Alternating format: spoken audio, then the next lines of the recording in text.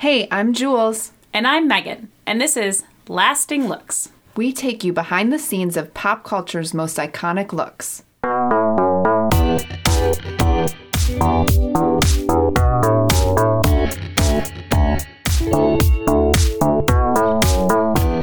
This week we talked to Deborah McGuire. Deborah has had such a huge career as a costume designer. Her credits include Anchorman, New Girl, Bad Teacher, Heroes, Superbad, and Knocked Up, just to name a few. But we wanted to talk to her about one of the biggest TV shows of all time, Friends. Oh my gosh, Jules, definitely one of the biggest shows and one of my favorite shows of all time. This really opened my eyes to the career of costume design, and I still watch this show every single night before I go to bed. Let me tell you, my family is obsessed with this show. We can quote it back and forth to each other all night long. And there's a whole new generation watching this show because of streaming. There's even an Instagram account that I'm super obsessed with. It's called Every Friend's Outfit. They just post every Friend's outfit. It's so great to see how people are still really excited about the fashion that was on that show and all the costumes, and that account has such a huge following. And so it just really shows how much interest there still is in that show today. Here's our interview with Deborah McGuire.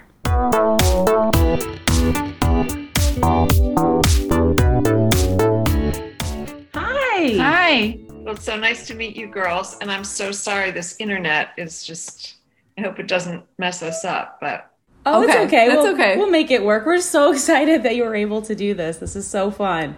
So a personal story that I want to share with you, that the reason that I'm doing what I'm doing is because of you. When I was 7 and I started watching Friends, and maybe it was like season 2, I said, I want to dress I want to dress Rachel. I want to dress Jennifer Aniston on Friends. And I put that in my middle school yearbook as my future job of what I wanted to do. And I mean, obviously I'm not dressing her on Friends, but I'm working in TV and film and doing costumes. And I have known your name in my life for 25 years. I don't know very many people's names for 20. I can say no in my brain for 25 years. And you are one of them, because I every time would see it on the start in the credits, and I would say, that's what I want to do. And people are like, that's not a real job. You know, people say that about our jobs all the time. Like, They don't know they what don't it know is. this is a real job until you start looking into it. So I've said your name to myself every day for 25 years, as creepy as that sounds. So, yeah, I mean, my little kids. It's making me cry, actually. Oh, It's I making me love cry. that. Oh, that's so Oh. awesome. Yeah. And to this day, people always said, what do you want to do when you're little? And I said, I always say exactly that story. I say, Oh my if you God. look at my middle school yearbook, it says, dress people on Friends. And I would tell my mom every episode, actually just gave myself chills. I say, Mom, look what she did. That person's in green and that person's in orange and they're fighting. So I think she made that decision intentionally. And my mom would be like, probably. I would try to explain costumes, but and because it's such a cool costume show where it's not, you're of the times, no one was dressed everyone fit what their roles were. So reading into it as I seriously was 7 years old, reading into it as a 7-year-old, I was like, wow, that's so cool. But to this day, I still watch it and I say, wow, I'm now 33. I'm like, wow, she did that. That is so cool. So you've taught me a lot. And I want to thank you so much for putting me on my path. So just to start, sorry to start with. Well, We're all crying in the first minute. Seriously, it's the best way to start, because what you have to understand is, for me, nothing is really worth it unless there's some aspect of inspiration. And, I always, I started Friends, my son was 5, my daughter was born 3 days before I started. And so,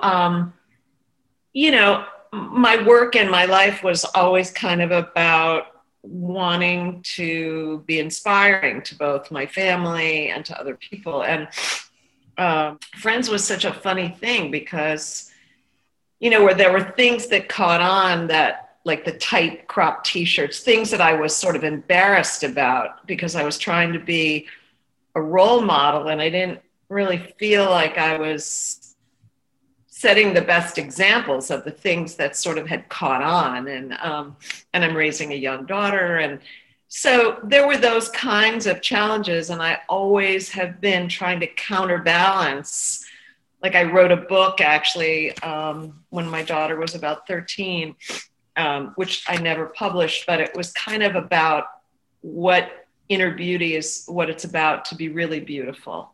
That being really beautiful isn't about the way we look on the outside. And it's about how, as young people, are we able to develop our interior world to express beauty. And my life is kind of predicated on that. And so when I hear inspiration like what you shared in such a positive way, it makes me feel so good that I could touch someone and put them on a career path or do something that was really important. And that's really important to me.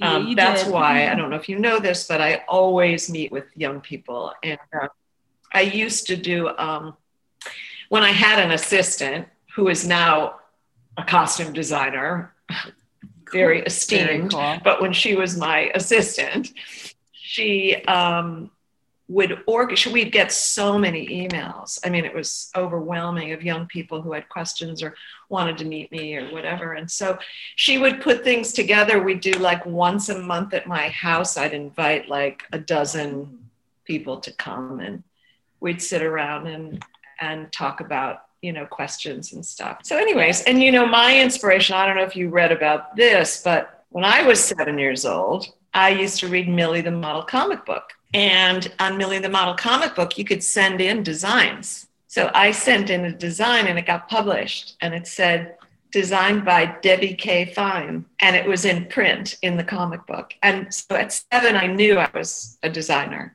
That's so cool. I mean, it was that was it. That's what my life was. So it was cool because, my parents really supported that. But then we hit 1968, and there was the Vietnam War, civil rights, Kent State, and I suddenly didn't feel like it was right to be involved in a career that had to do with sort of external beauty and dressing. And I was quite rebellious, and decided after I finished art school that I was going to get my teaching degree, because I felt like education was the only salvation that we had at the time to make this country better. Interestingly enough, it's 45 years later, and the educational system is basically in the exact same position that it was then, which is very sad. But I gave it a good shot. I taught on an Indian reservation in Northern California. I taught in the Oakland Public Schools. But I realized that the 23-year-old me with braids down to my waist was not going to change the system, and that it had to come from the inner city itself. So I moved on to become a fine artist, and then stumbled into doing costumes, basically. It's crazy that you do know, like, your passion when you're little, though, did always find its way back. Like, I studied law in college, and I graduated, and I was like, I still want to try that, though. I still want to go back to the costuming. I still want to go back to that passion I had when I was 7 years old and writing in my yearbook that I want to do this. Like, it always finds its way. Like, I don't know, it kept creeping back. So it really is. It's so interesting. And I mean, I find it kind of really fascinating that I'm working with Jennifer Aniston now. It's like, it's bizarre. It's just bizarre, that I have these 2 adult real children, and then I have another adult child who is Jennifer. And how crazy that it went full circle that she's back in my life in such a big way. It's like, truthfully, I don't think they really knew I existed. She looks fabulous on the morning show, by the way. I love that show, and she looks good. She looks very good. Yeah. She is very classic. She's so attracted to avant-garde and loves the way I dress. But really, she stays pretty much in her lane, in her comfort zone, which is just classic elegance. So it's kind of, don't be looking for me to take her in any Do you think that far off directions, because, it's going to stay pretty much in the lane. Has that been the same since episode 1 of Friends? Or do you think like you created that idea for her? Or do you think that's always been her core? Like, where did that, because it showed through Friends the whole time. She did have that classic elegance throughout. It's true, but I think she's educated on everything Jennifer. Do you know what I mean? Like, right. She has never been in public, as you know, without being the most fabulous one. Mm-hmm. So she has a PhD in Jennifer Aniston, basically. Yeah. You know what I mean? She has mastered Jennifer Aniston. That's been really her mastery. And it's very interesting. I mean, that she's really been, because I'm sure there's been influences from all over when you're a celebrity, to try this and do this. But she walks out on that red carpet every single time and is a home run in her lane. And that, if you look at every other celebrity, there's nobody. You're so right. That's done that. And it's interesting because, she was 24 years old when I met her. Mm-hmm. And she invited me over to her house to go through her closet and sort of throw stuff away and help her kind of, have more fashion consciousness, because she was very bohemian and cut off jeans and T-shirts and, really comfort girl. And I remember the day that I went to her house, her best friend, Andrea, who's still her best friend, was there. And they were just, I have a 26-year-old daughter right now. So I know what it's like to be with those girls, so they were 24 years old and they were just kind of figuring out the world and how they wanted to look and fashion and shopping. And I was with Jennifer at Fred Segal when she bought like the first really expensive thing she ever bought. And I remember it was like, oh my God, it's so expensive, so beautiful. That was 26 years ago. Right. So she developed a very sophisticated taste level and knows exactly what she looks best in. Yeah. She's like the epitome of the classic style. Like when I think of someone who's classic and timeless, like everything she wears, when I look at it, it just lasts throughout time. Like I never look at something and say it's too trendy or it's always and it fits perfect perfectly. To a T. Yes. She perfectly fitted classic looks. And I love it so much. Perfect. So let's talk starting season 1, episode even 1. On Friends, you guys would die if you saw what was here in my office. You will not believe it. Oh my gosh. Don't scream. Oh my gosh. I have all the fitting photos. No. Oh my God. You do not. I have every. So cool. I have every fitting photo. No. They're all here. That's incredible. Every so often I post one on my By Deborah McGuire, and people go completely berserk. Oh. They go crazy. So you saved them from the beginning. You must have known you needed to keep these. No, but you have to remember, it's one of the first things I really did. And I'm an artist and I save everything. You should see my studio on the East Coast. I mean, I have been making art out of fitting photos. I'll send you a piece that I finished last summer where I cut up like 1,000 fitting photos into little tiny pieces and did a mosaic, a 6 foot by 4 foot woman in mosaic out of all fitting photos. So in my fine art world, I'm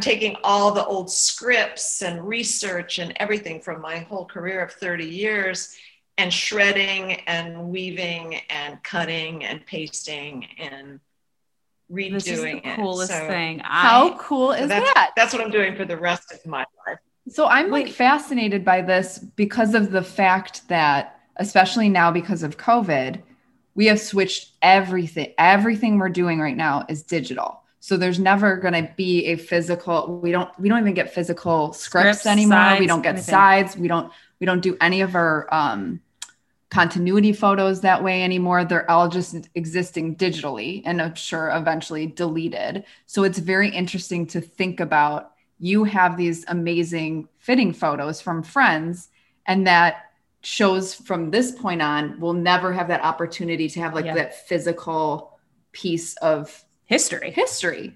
And also those are so cool. I mean, those are so cool. That's really interesting. I don't think I ever thought about it in context like that. I mean, I saved everything and shipped everything to the East Coast. That's very cool. So did you have any idea at the beginning how big the show was going to end up being? Like when you were like season 1, episode 1, did you think it would be something that we'd still be talking about today? No. No, nobody did. You know what happened? In fact, people weren't even watching it, and they were like, "Oh, those 3 guys, they all look alike. Like, what that show looks like? What?" What happened was that summer after the first first season, they did reruns that summer, and that's when everyone watched it. Okay. So when we came back in the fall of season 2, it was like, what happened? It was like, it was hard to imagine that there was such an explosion. Definitely not at the beginning. So was there anything that, because the show started seeing Rachel in a wedding dress, did you ever think it was going to end with having to design another wedding dress for her? Like, where would her second wedding dress have gone if you had to do it again? Like if she ended up marrying Ross? You guys are costumers, so I get asked these questions all the time, but I think you will understand it more than most people will. And that is, when you do a show, you are at the center of the cyclone. So your consciousness of the outside world is very insulated. So you're working your ass off. You're not even breathing. I mean, and I've got a family to raise on top of my intense work schedule. I never thought about anything except what I was creating at that minute. That's so true. That's exactly how it goes. The world outside, even when it became popular, the only thing I noticed was that I kept getting calls to do interviews and stuff, which was just annoying constantly. And, the fan stuff started, to snowball. But we were so insulated from that. I mean, I could care less about the outside, or I was just making art and trying to fair enough, because that's so true. So I know that's not probably the answer that you would like, but that's such a real answer. That's such a real answer, and I do get it. I mean, we're not working on a show like that, but you're just so think about the show that you're on. It's like you do day by day. You're in it. Okay, you are so in it, and I always say that I describe it that way, where I'm like, when I go back to work, I'm just like, you're it's like a little bubble, and you don't even, I mean, I get to the point too, because the schedule's so busy where I'm not even watching the news. I barely know what's going on in the world, and not in a way to be ignorant, but more just because I eat, breathe, sleep, working on the show. So I can understand where you're saying that it's a and it's like episode by episode, day to day kind of thing where you are not thinking way also, down the line. They don't give you that far in advance of what you have to do. I feel like we get a script and we say, oh, we're doing that tomorrow. Okay. Yeah. And it changes. We know it changes and rewrites and all these things. And I'm sure that the writers from the beginning didn't necessarily know where the characters were going. And if you're saying that they didn't know how big the show was going to be, then they're not planning for the character way down the line. So, and it's probably more exciting to just be in the moment. Yeah. Because you grow with it versus. I'll tell you what exactly. I think what was genius about our writers is they tuned into the essence of who these people really were, both personally and character-wise, and really wrote and spoke to that. They really spoke to that aspect that made them unique, because they in many ways manifested who they really were as people, even though you would never point that out to them. I mean, you would never say, oh, Courtney, you're anal, just like your character. They would they didn't think they were anything like their characters, you know what I mean? But the truth is, the essence was very much close to the heart of who they were. So I think that's why it was so successful, because I think that's a gift to be able to do that as writers, and they were gifted. But I'll tell you what I think is the most interesting thing, and as costumers, you are the only ones that can appreciate this. So here we are in the first, oh my gosh, probably first 4 years, and the writers just loved writing scenes and blah, blah, blah. And we'd get a script with like 9 and 10 script days for a 30-minute episode. Okay. So do the math. Mm-hmm. That's 90 costumes to be created from Monday and when we get the script and read it, to Thursday when we pre-shoot. Okay. Oh my gosh. The only time we ever got an early script ever was maybe for a flashback and maybe for a Thanksgiving episode. And maybe that was 4 or 5 days in the week prior. Okay.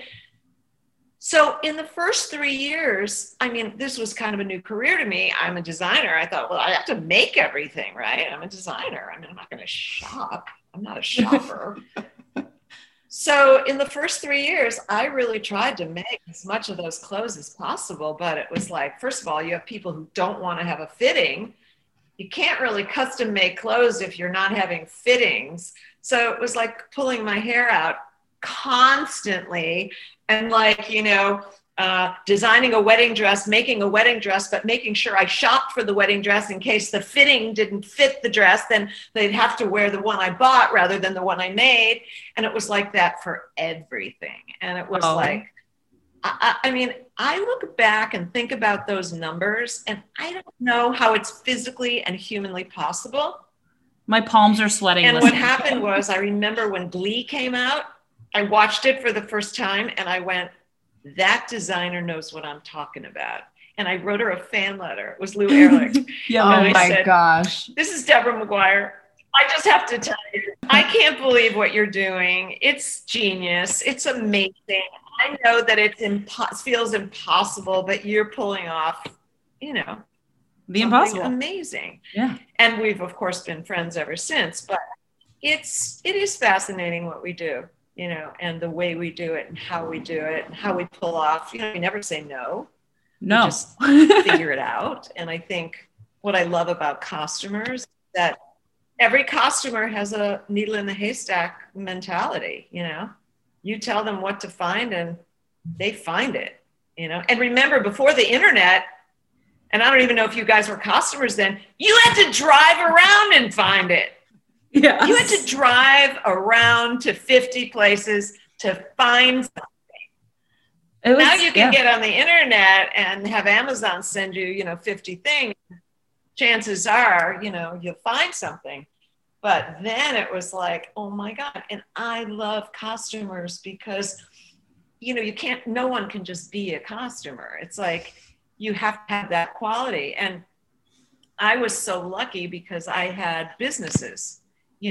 So I had the store and I had all these businesses. So I hired so many people that I'd go, oh, she would be a great costumer, or she would be or he would be a great costumer. And then I would develop them and they would stay with me and then become a PA. And then I'd move them onto the other side and they would work on a show and boom. So that's why I have the same people who have worked for me forever. So that's kind of how it happened. Yeah. I mean, costuming, it's so hard to describe our jobs to people because you're just like, you have to make things happen and you get asked and you just smile and nod in the back of your head. You're going, you go figure it out. I think it's an incredible, and I talk about this all the time ever since I've been working as like a PA and then a costumer. I think the life skills that you gain from it are incredible because anybody asks me something in the outside world now, and it's like, if someone asks me for something, I will make it happen. I will have a backup and then I'll have another backup plan. Like I will have If that restaurant doesn't have reservations, then I have 3 more backups. Then I have all these it's like cross-referenced and all.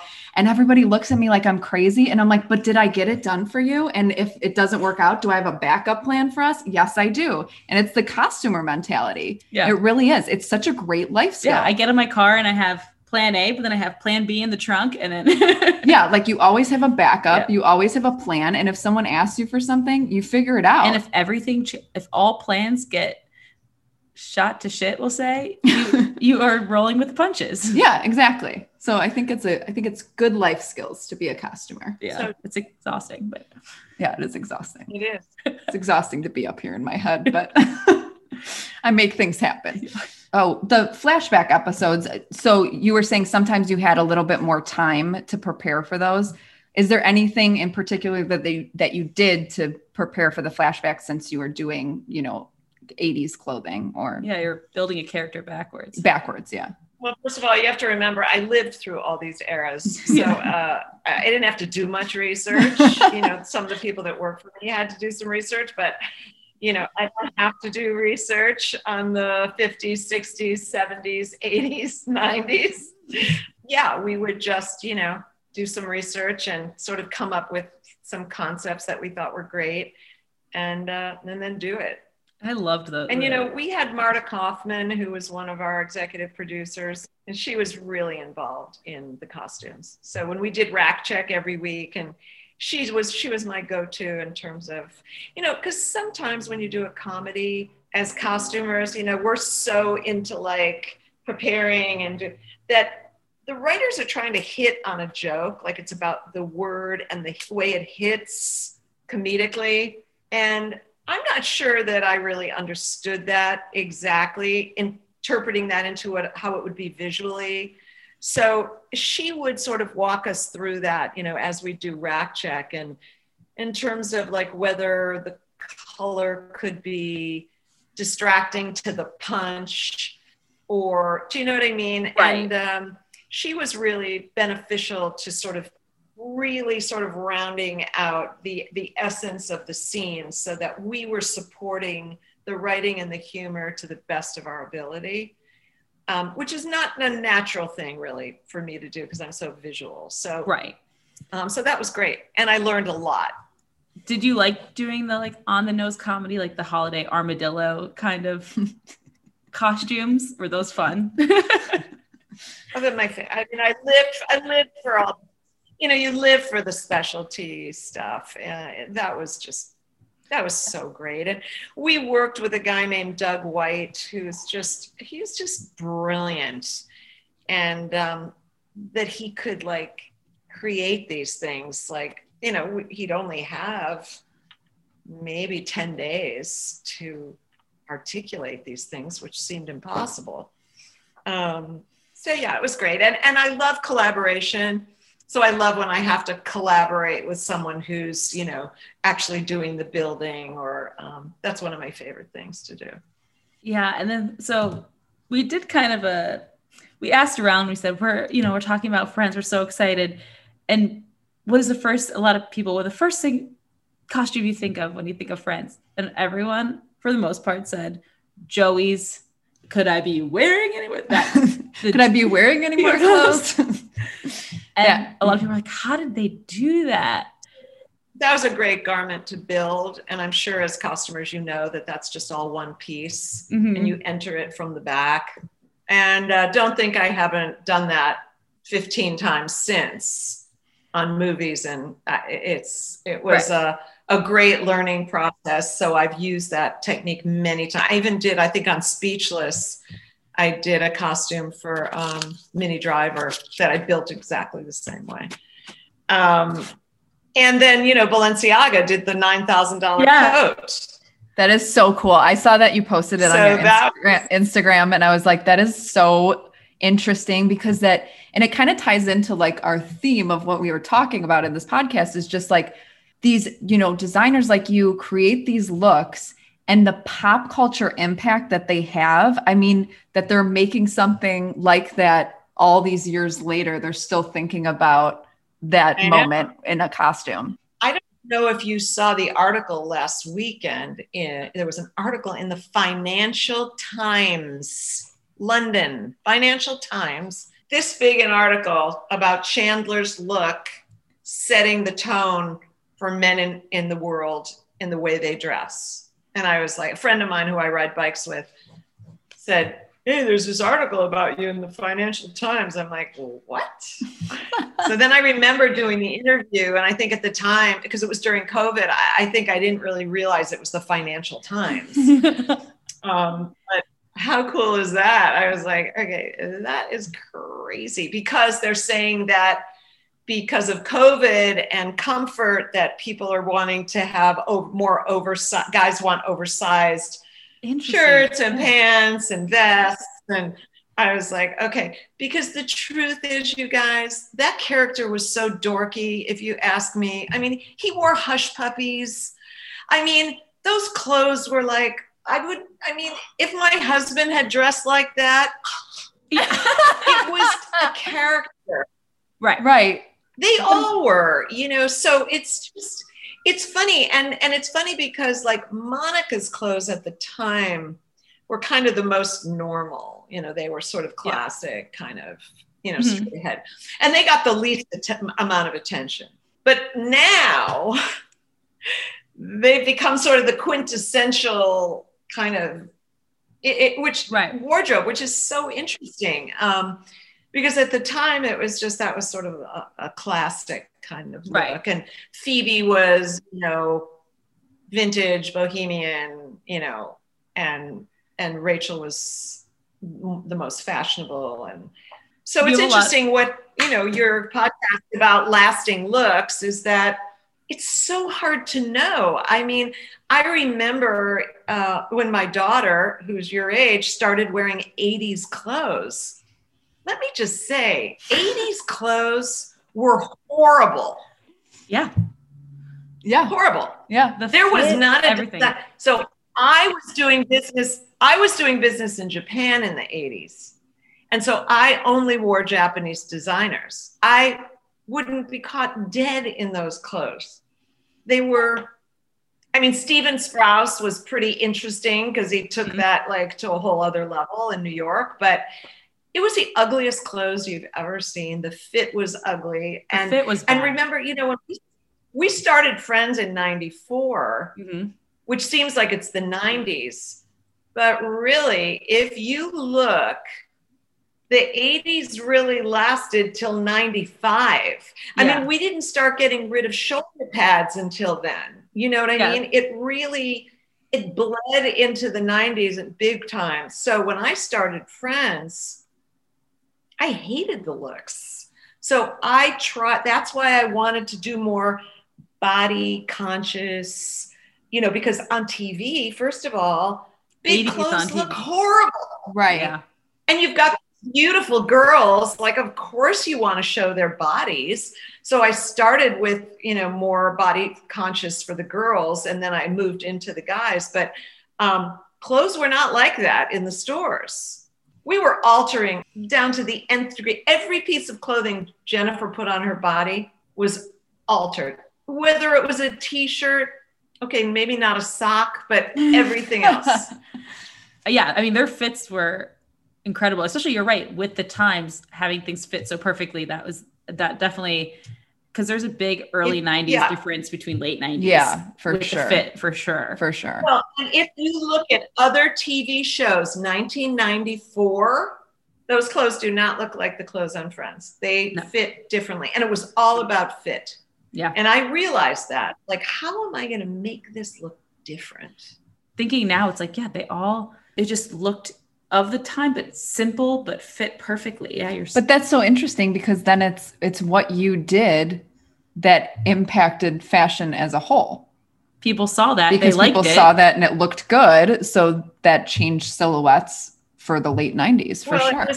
It was interesting. There was an article in the New York Times, like probably around 1996, that talked about the impact that Friends had on the fashion world. And I was contacted then by the fashion director at Henry Bendel's. and hired to do a collection of clothes for the store at the time. And that's kind of when my career exploded on the other side, my business side, because it was sort of acknowledged as a driving force for fashion. So I designed a lot from 96 to 2000, outside of Friends and in the world. Yeah. I think costume designers, the credit that they should get for like creating bits of history is so cool. Like people don't even realize it. That's a big part of why we're doing what we're doing. Cause I realized, everybody should know all these designers' names because there's so many costume designers that have had such an impact, or even stylists that have had an impact on pop culture as a whole. And they have these huge memorable moments. And we were even talking about, people dressing up like these characters for Halloween for years and years and years. They're wearing what's in your brain. What was in your on the brain. Streets, yeah. We're in Chicago, on the streets of Chicago, out and about. And they don't even realize that was because you created something that they want to dress up as 20 something, 30 years later. It's so cool. It's the coolest part. Yeah. It's interesting. How does that make you feel to see the impact that you've had? It makes me feel good. I have to tell you, the greatest compliment I ever got was I'm friends with Tom Ford's husband. And he wrote me a couple of years ago during Christmas and said that they were sitting and watching Friends. And Tom wanted me to know that the wardrobe held up beautifully. Oh. And I was like, oh my God, I can't believe Tom Ford just wanted me to know that the clothes held up beautifully. I was like, okay, that was probably the best compliment I ever got. Oh my gosh, that's good amazing. Compliment. Yeah.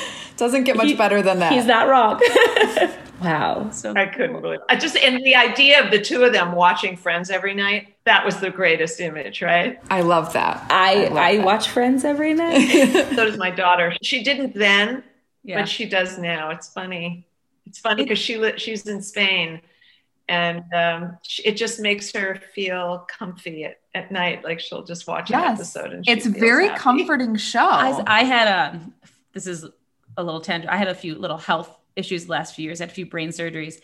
And I would leave. And the only thing I'd want to watch is Friends. Because I feel it calms me. I know them. They're like they're my friend. Like I feel, because anything else you put on, it would start stressing out. You get excited or whatever. And Friends, I just felt, this is okay. Like every night, and I still watch it every night before I go to sleep. It's like my bedtime routine.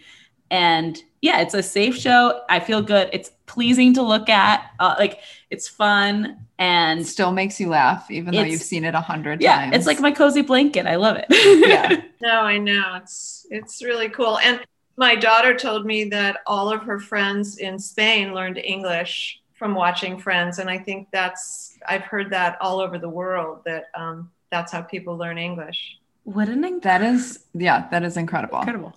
But also so cool that you were a part of that incredible history that was created. Yeah, it's just funny. Here's the thing. So I was thinking about this the other day. Like, how weird is it to think that, I'm almost 70. So it's like, I'm not going to be alive that much longer. So it's like, how weird is it that my legacy, after all that I've done in my life that was so important, is going to be designing Friends? Like, it's kind of bizarre and not anything that I would imagine would be the case, but it's a very funny thing to think about, because I would like to think that I've done other things in my life that were more artistic, more powerful, more influential, but when it comes down to it, that's sort of the reality, and it's bizarre.